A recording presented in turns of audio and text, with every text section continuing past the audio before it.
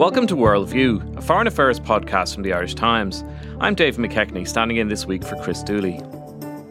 Washington witnesses another piece of history today, Tuesday, as the Senate begins what will only be the third ever impeachment trial of a US president. Donald Trump is far from the scene of the drama at the World Economic Forum in Davos, Switzerland, where this morning he made a bullish speech to business and political leaders in praise of the US economy, almost as though his political future was not being decided on the Senate floor some 7,000 kilometres away. Trump was impeached in the House of Representatives in December on 2 counts, abuse of power and obstruction of Congress, over his dealings with Ukraine last year. Although he is expected to be acquitted of the charges, this Senate trial could offer plenty of drama, as well as undermine the president in a crucial election year.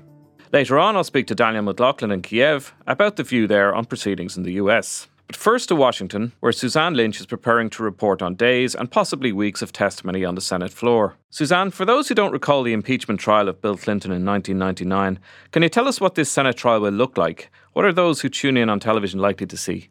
Yes, well, today on Tuesday, this trial is beginning. And what we will see is that the 100 members of the US Senate will all be in situ. They have been told that they need to be there every day for this trial, that they're not allowed to speak, that they're not allowed to text or use their phone. So that will be in itself a challenge, if you like. And it's very rarely where you see all the senators there at the same time in the Senate.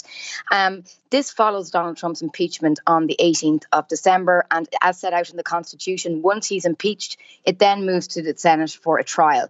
And during an unspecified number of days, the 100 members of the US Senate then decide essentially whether to remove Donald Trump from office, whether to convict him, if you like, of impeachment. So it is not a legal trial, but it has a lot of the trappings of a legal trial where the senators are, if you like, jurors in this process. Okay, now overnight there was some significant news when Republican Majority Leader Mitch McConnell laid out the rules for the impeachment and Democrats were very unhappy with them. I think this is going to be the key focus in the opening days of this trial. And again, you mentioned the Clinton impeachment, and it's useful to make a comparison to the Clinton impeachment trial, which was nearly exactly 21 years ago. And during that trial, at the beginning of the trial, the 100 senators at the time met. They had a bipartisan meeting and they all agreed on the rules of the trial. But they voted in favour of them from 100 to 0. This time it's very different. There has been constant rancour and division over how this trial should proceed. Now, of course, there are very few precedents for this. This is only the third impeachment trial in history. The Clinton trial is obviously the most recent. So Mitch McConnell has said he's basing himself on his plans on the Clinton trial. Democrats have criticised him of being dishonest about this. But what he's saying is that in the Clinton trial, they started by setting out their opening arguments over a period of days. And then at a later point, they voted on whether to call witnesses. In this case, Democrat Chuck Schumer, the top Democrat in the Senate, has argued that we need to have a vote to include witnesses at the beginning of the trial. He's worried that won't happen if they don't vote on it on Tuesday. So just on the eve of the trial beginning, Mitch McConnell set out his resolution he's going to put to the floor at the opening today on Tuesday. And he is setting out no vote on witnesses and also an extremely quick impeachment trial. He is saying, like the impeachment of Bill Clinton, the House impeachment managers, they're essentially the prosecution, if you like, from the Democratic side. They will have 24 hours to set out to present their case, and then lawyers for President Trump will have 24 hours to set out their case. But the crucial difference is that he has said that these 24 hours should be condensed over the 2 calendar days. In other words, 12 hours a day, which is extraordinary. If you compare it again to a regular trial, it would usually be half that time. So what we seem to be moving towards is a trial that will start at 1 p.m. every day and logically will go on to about 1 a.m. The following morning. Now, we expect a huge debate about this when the trial opens on Tuesday. Democrats have called it essentially a cover-up, saying, this is not due process. This is rushing through the process. Most Americans will be in bed when most of this activity is happening, and you're trying to push this under the carpet. But it does seem that Mitch McConnell, 53 Republicans are in the Senate, so they have a majority, not a huge majority, but a majority. And it does seem that on this vote, the first vote today, on Tuesday, he does have the support of most of his party. He would not be bringing this resolution to the floor if he didn't. He's a very experienced parliamentarian and has been, having closed doors negotiation with his team for the last few days. So we expect a big clash, if you like, about that issue of rules, how long it's going to take, what's the procedure when the Senate trial opens. And essentially the Democrats, if they lose that vote on the procedure, have nowhere else to turn. Is that correct? Yeah, I mean, what they will be hoping when the trial opens, it's slightly unclear still, but Democrats will have a chance to make some amendments. And this could delay the process for quite a bit. There are a possibility that some Republicans might vote with the Democrats on this. But no, it looks like Mitch McConnell will be able to push this through. Now, whether some members of his own party essentially will say, look, we need a break, we're going to have to stop early some evening. It does seem very difficult to know how these people are literally going to sit there for 12 hours when under the Constitution they are obliged to be there all the time. And so maybe some members with his own party, for example, people are talking here about elderly members of the Senate. Are they really going to sit there for 12 hours without moving and talking? So I think a lot still has to be worked out. So I think the first 24 hours, if you like, of this trial will tell us a lot about how we go forward. But a lot of that detail is still up in the air. Now, since Trump was impeached last month, new information has emerged from a Ukrainian-American associate of Trump's lawyer, Rudy Giuliani, who led the pressure campaign in Ukraine. And that associate, Lev Parnas, has said some very damaging things about the president in recent days. Can you tell us a little more about that? And is that information likely to feature in this trial? Yeah, it's been interesting. And this returns to Nancy Pelosi's argument. People may remember she delayed transmitting the articles of impeachment. Donald Trump was impeached on December the 18th, and it was another month before she transferred those articles to the Senate. The expectation was that she would do that straight away. The argument now is that this was perhaps a good move because it allowed space for more incriminating information to come out. So Lev Parnas is one of two associates of Rudy Giuliani, American, but has a lot of links in Ukraine, who's essentially acting as Giuliani's man on the ground in Ukraine. He was arrested earlier this year and is awaiting trial essentially in America about campaign financing rules and foreign interference in the election. But in the last 10 days or so, he's been doing a lot of media interviews, and it's been pretty damning. He's, at the same time as he's been doing these interviews, the House Democrats who were investigating Donald Trump's impeachment in the first stage of this process released fresh documents related to Parnas. They were held up because of the criminal case against him. And together, these documents and Parnas's own comments have, put more meat in the bones of this whole Ukraine issue. And they include documents. They include text messages between him and the former prosecutor in Ukraine. They include, handwritten notes from a hotel in Vienna. And they point, again, to a pressure campaign by particularly Giuliani on the instruction of Trump, Parnas says, to pressure Ukraine to open an investigation into the Bidens. And secondly, I think, which is perhaps more incriminating, he has got quite unsettling, I suppose, information about an effort, he says, to effectively survey, spy on, watch Marie Yovanovitch. She's the former US ambassador to Ukraine. She was in situ in Kiev, doing her job as a top diplomat until about May or June. And then Donald Trump and Mike Pompeo essentially fired her, brought her back to, she was called to Washington. But Parnas seems, in a lot of this communication that's now been released, a really sinister, to be quite honest, campaign of surveillance against this woman. Now, Donald Trump, of course, and to get back to your original question, will this feature in the trial? It probably will. But of course, the Trump team have a very strong argument in that they are saying, how reliable is this witness? He's looking to cut a deal with prosecutors. It's questionable, his motivations. He really doesn't have any proof. He says he spoke to Donald Trump, that he met Donald Trump, but there doesn't seem to be at this stage any further proof than that. So I think it will feature, and it may remind the public, and in a different kind of way, of what Donald Trump was doing in Ukraine, allegedly. But in terms of swaying any Republican hearts, I think they can, argue that he is an unreliable witness, essentially. Trump has appointed a high-powered legal team, including the independent counsel in the Clinton impeachment, Ken Starr, and also well-known lawyer Alan Dershowitz, who helped defend O.J. Simpson. Are we likely to see these figures actively participating in the trial? Yeah, I think the appointment of those two figures, does bring a bit of showbiz, a bit of razzmatazz to the proceedings. And as we all know, Donald Trump does value the medium of TV. He does like someone who performs well in front of the cameras. And also to mention, his personal lawyer, Jay Sekulow, is very comfortable in front of the cameras too. He hosts a radio program. He's a quite polished media performer.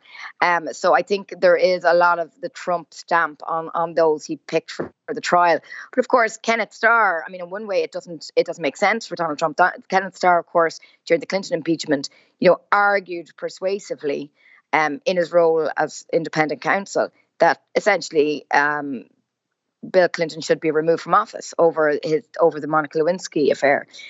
So he's now going to go into the Senate and argue, that Donald Trump should not be removed from office. So he's on the other side. So it will be interesting to see what legal arguments he makes. It is unclear how far they will participate.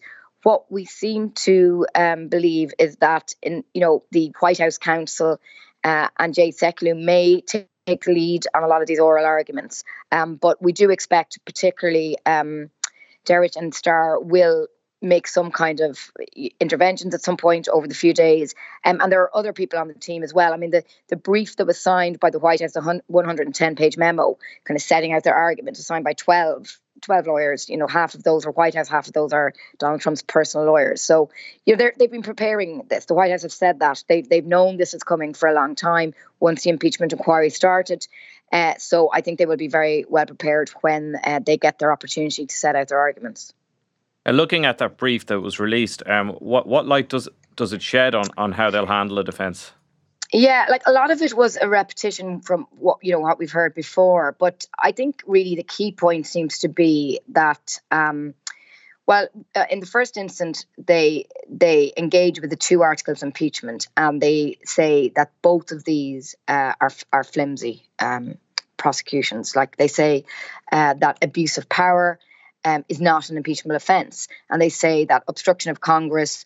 They go against that and say he asserts his rights and privileges of the executive branch as the head of as the president, based on advice from his Department of Justice, and this will be fly in the face of the whole idea of separation of powers if the president has not got the right to exert executive privilege and not give documents if he doesn't want it. That they argue that's his right under the Constitution, under the separation of powers.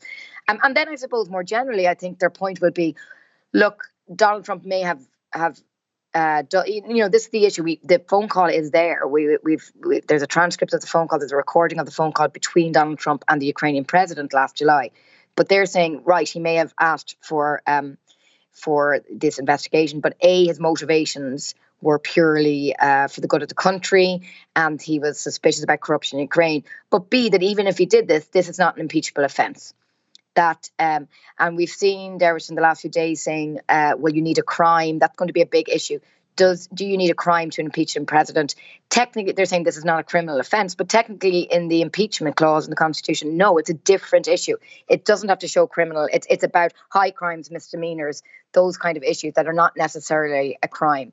So they're the kind of legal arguments I think we'll see the White House side make in the next few days. Just looking at the Democrats' strategy, obviously they will be aware that they're unlikely to get a conviction here. So what will they be trying to achieve? They have an eye, of course, on the presidential race as well, and public perceptions of the president at the end of this process. Yeah, it's very interesting, the timing. Unlike other impeachment, unlike the Clinton impeachment and even Nixon, even though it never reached the impeachment vote, they were in their second term as president. This impeachment is taking place just 10 months or so before a presidential election. So I think it's a really significant aspect of this process. Democrats, I think, are worried because there are 4 Democratic senators who really want to be in Iowa campaigning. It's now just a few weeks from the first caucus, the Iowa caucus on February 3rd. And instead, they are being obliged to stay in Washington and, as I said, not speak, not leave their seats for the duration of this trial. They're Elizabeth Warren, Bernie Sanders, Amy Klobuchar and Michael Bennet. It could really be an advantage for other candidates in the Democratic race like Joe Biden and like Pete Buttigieg, who's also a frontrunner. They will be spending the next few weeks in Iowa and New Hampshire trying to get those final votes ahead of those key caucuses and primaries. But of course, Joe Biden may be slightly worried too. After all, Trump's alleged attempts to ensure that the Ukrainians investigated Joe Biden and his son Hunter, who served on the board of a Ukrainian gas company while his father was vice president, is at the centre of this impeachment inquiry. So one issue for Democrats is if they really, and if some Republicans break and say we want witnesses at this trial, Republicans are saying, well, then maybe we need Joe Biden, maybe we need Hunter Biden, Joe Biden's son. So I think Joe Biden's camp are kind of looking on this from afar and are hoping this problem will effectively go away. He's emerged relatively unscathed from this controversy so far. The public hasn't really seemed to blame him for this kind of cronyism he's been accused of, the optics of his son getting this big job in Ukraine while his father was in power. But that, I think, is a worry for Joe Biden over the next few weeks because it will feature in this trial when we hear some of the details on the Senate floor. Finally, Suzanne, it's hard to get a feel for it from this distance, but what is the political climate like in Washington right now? Is there a sense, is there an expectation around the trial as a significant landmark or a sense that the outcome's a foregone conclusion? I think there's a lot of thoughts here in America at the moment. Like it's a cliche, but it's true. It's an extremely hyper-partisan environment here. And I think that the expectation is that it's not going to move any minds either way. But I think what's going to be most significant is this. There's about 4 or 5, even more Republican senators who could break with their party. Like so far, what's been remarkable about Donald Trump is that he's kept his own party in check and that there's been very few Republicans who have stepped out of line and they've all backed Donald Trump essentially so far. And it comes down to their constituencies. Some senators who are in kind of middle ground constituencies where Trump is not that popular will be coming under pressure locally, to have a proper trial.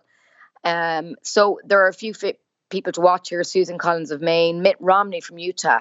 He was just elected in the 2018 midterm elections. And at the time, he wrote an op-ed in the Washington Post where he really suggested he was kind of going to become the new John McCain and take on Donald Trump.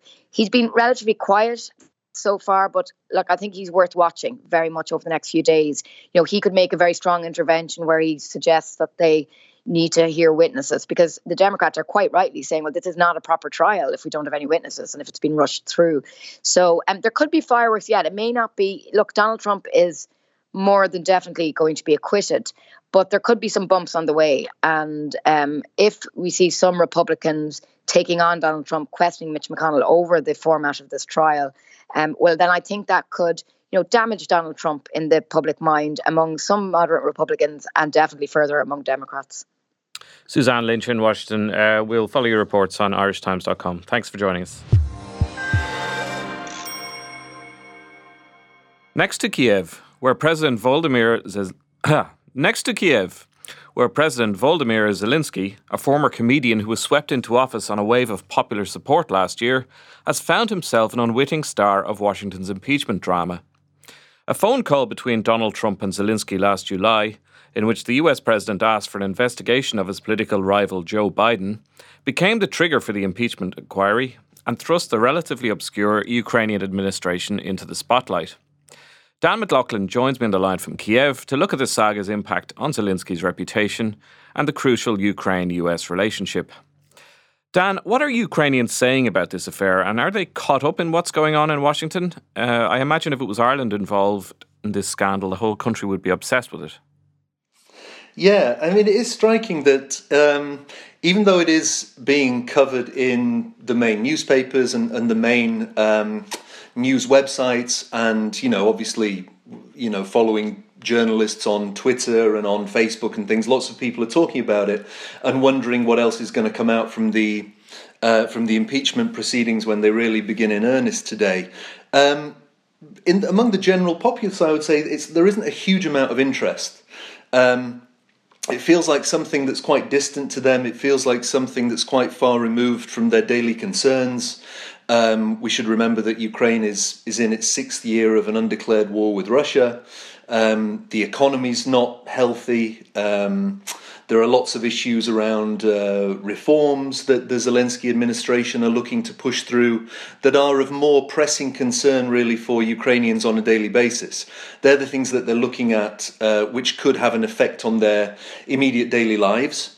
And they feel somewhat like, as I suppose they are, they feel like distant observers of this strange political theatre that's been going on between Zelensky and Trump to some extent, but mostly within the American domestic political scene. Now, the scandal has been a baptism of fire for Zelensky, and the summary of last July's phone call released by the White House wasn't exactly flattering. Did make him appear particularly obsequious. Zelensky has presumably been keeping his head down on this issue, but what impact has it had on his popularity and reputation, if any? I don't think it's had a huge impact on his popularity here. Certainly looking at the regular surveys that people take of top politicians' ratings, Zelensky is still way out ahead of everyone else. And certainly when you look back a few months, even back in the sort of late summer, early autumn, when this the transcript of the July conversation was released, there was no sign of an immediate effect on Zelensky's popularity at home. His popularity has slipped a little bit in the last couple of months, but that is, again, speaking to analysts here, more to do with domestic concerns, questions about how the peace process, such as it is going with Russia, whether Zelensky is capable of winning a good peace, winning any peace at all with Russia, and winning one that is also in Ukraine's interests. But certainly when the transcript came out, again, among politicians, among people who watched the main political goings-on here, it was embarrassing. He was very gushing towards Trump, agreeing with everything that he said, full of fawning praise for Trump. It was really embarrassing. And perhaps the most potentially damaging thing for him was agreeing, as he said, not 100% but 1,000% with Trump, that he was right that Germany and France, probably Ukraine's two most powerful European allies, weren't doing enough for Kiev in helping it stand up to Russian aggression. That was embarrassing, particularly because a few months later, Zelensky had to sit round the table with Putin and Angela Merkel and Emmanuel Macron to try and move the peace process forward, to try and end the war in the East. But it seems like it hasn't had a long-term effect on relations with Paris and Berlin. There's also a key factor as well. We have to remember that Zelensky was a complete political novice when he was elected last year. And Ukrainians take that into account, I think. They didn't choose him because they thought they were getting an expert in politics or diplomacy or economics. They chose him because he was completely removed from the political elite of the last 20 years or so.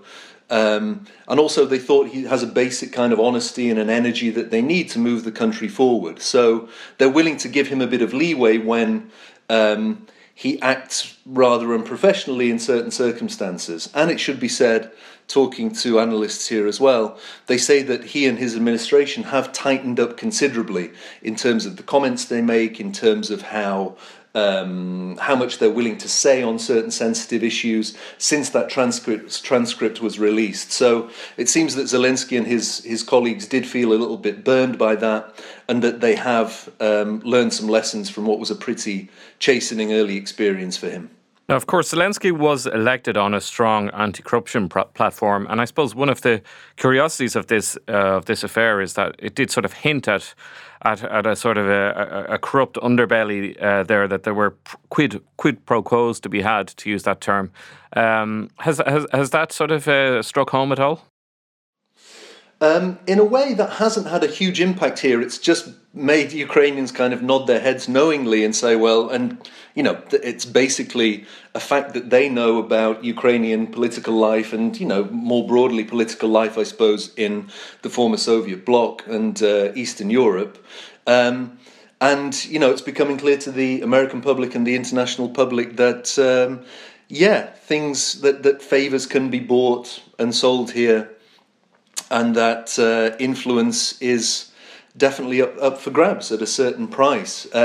One really strange thing, I think, for Ukrainians when they are watching this somewhat askance is that characters who have been deeply discredited here in Ukraine, like a couple of former prosecutors, Yuri Lutsenko and Viktor Shokin, people who are very closely associated with the former president, Petro Poroshenko, they have, as I say, been discredited here as very ineffective politicians with some dubious contacts who made absolutely no progress on the reform agenda that Ukrainians wanted. They are now connected with Rudy Giuliani. Rudy Giuliani is consulting them on matters regarding Ukraine. And so when Ukrainians see this, they kind of shrug their shoulders and think, well, if someone so close to Trump and with the influence of Giuliani is being taken in by these people, or finds that it is in his interests or in his clients' interests to believe them and to push the conspiracy theories that they're pushing, there can't be that much behind this whole story. What I mean by that is that they don't feel that this somehow reflects badly on Zelensky and the people around him, because they associate Lutsenko and Shokin and other people that Giuliani is now associating with the old regime, the people that Ukrainians wanted to get rid of when they chose Zelensky. So that hasn't reflected badly on him. If anything, seeing these people popping up in the news again reminds Ukrainians of why they chose another direction when they went for the Zelensky last year and subsequently supported his new party in massive numbers in the parliamentary elections last year as well. Yeah, now Joe Biden's son Hunter was also caught up in this scandal, having served on the board of Ukrainian gas company Burisma while Biden was vice president. Now, last week the New York Times reported that Russian military hackers had been trying to gain access to Burisma's servers in the same way that they accessed Democratic servers before the 2016 US election. Is there a sense that this affair kind of has compromised Ukraine in some way as it seeks to build better ties with Russia? I think Ukrainians are they're certainly very wary of what impact this may have on connections with, as I say, top European powers, connections with the States. And when they look towards Russia, Ukrainians fully understand that this hybrid war, as it's being called with Russia over the last 5-6 years, is being conducted in all spheres. It's on the battlefield in eastern Ukraine, it's in cyberspace, it's through the economy, it's through politicians, it's through disinformation campaigns and propaganda. So certainly the Ukrainian security services are well aware that they need to watch what Russia's doing through cyberspace. And when it comes to Burisma, obviously, this is an extremely sensitive subject. And as you mentioned there, the Ukrainian security services are aware of what they think is a breach in the computer networks of Burisma. They've asked the FBI to help them investigate this.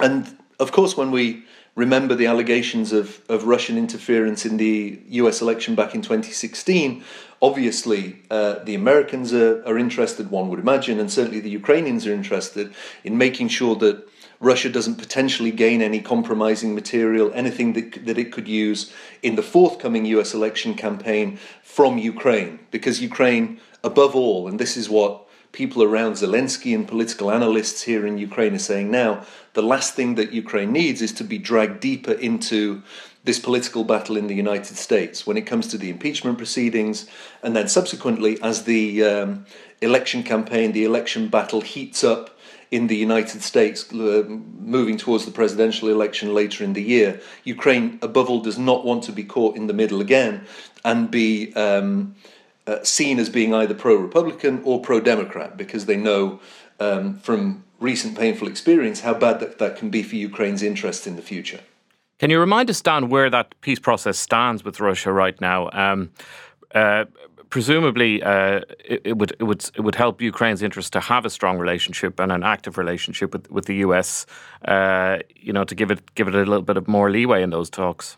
Absolutely, this has been one of the really disconcerting things for Ukraine in this whole process, is that it has shaken people's trust in the US-Ukraine alliance, which is absolutely vital in terms of financial support that Ukraine needs, diplomatic support on the international stage, and some military support that Ukraine's getting from the US in terms of some equipment that Ukraine's receiving, and also training from US soldiers that Ukrainian servicemen are receiving. So in all those areas, the US-Ukraine relationship is vital to Kiev.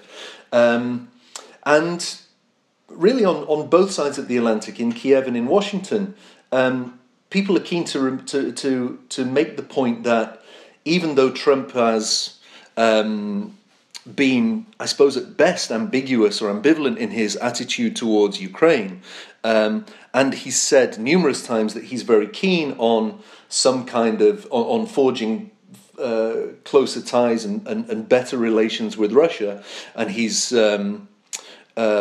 expressed his respect for Vladimir Putin on several occasions. In terms of practical support, there hasn't been any significant decrease in what Ukraine is receiving from the United States under Trump. So diplomats and people in the Defense Department say that, okay, you might hear one thing from Trump, he might send very mixed messages on how he feels about Russia and how he feels about Ukraine, but on the day-to-day practical level, the support has continued to come through from the United States to Ukraine. And certainly Ukraine doesn't want to do anything to risk that as we move forward very, very slowly with very, very tiny steps in this peace process. I mean, if we remember, just a few weeks ago, Zelensky had his first sit-down meeting with Putin in Paris. Macron and Merkel were there as well. And a few small steps were taken. They agreed on another exchange of prisoners in the near future. They agreed on trying to withdraw forces from certain areas of the front line, having withdrawn forces from a few sectors in recent months. But in terms of a long-term, stable, concrete deal to ensure that there is no more conflict between Russia and Ukraine, and that Ukraine reintegrates the parts of Lugansk and the Donetsk regions in the east of the country that are currently under Russian-led separatist control, we're a very, very long way from reaching that kind of deal. And there are fundamental differences still between Kiev and Moscow as to how that can be achieved. So it remains absolutely essential for Ukraine to have American support in all those different spheres in its dealings with Russia.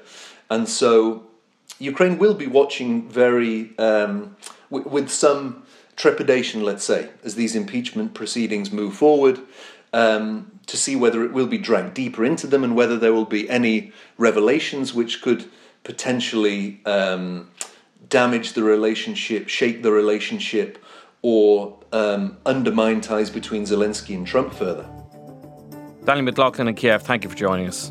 That's all we have time for today. Thanks to Suzanne Lynch and Dan McLaughlin, and to producer Declan Conlon. Thank you for listening.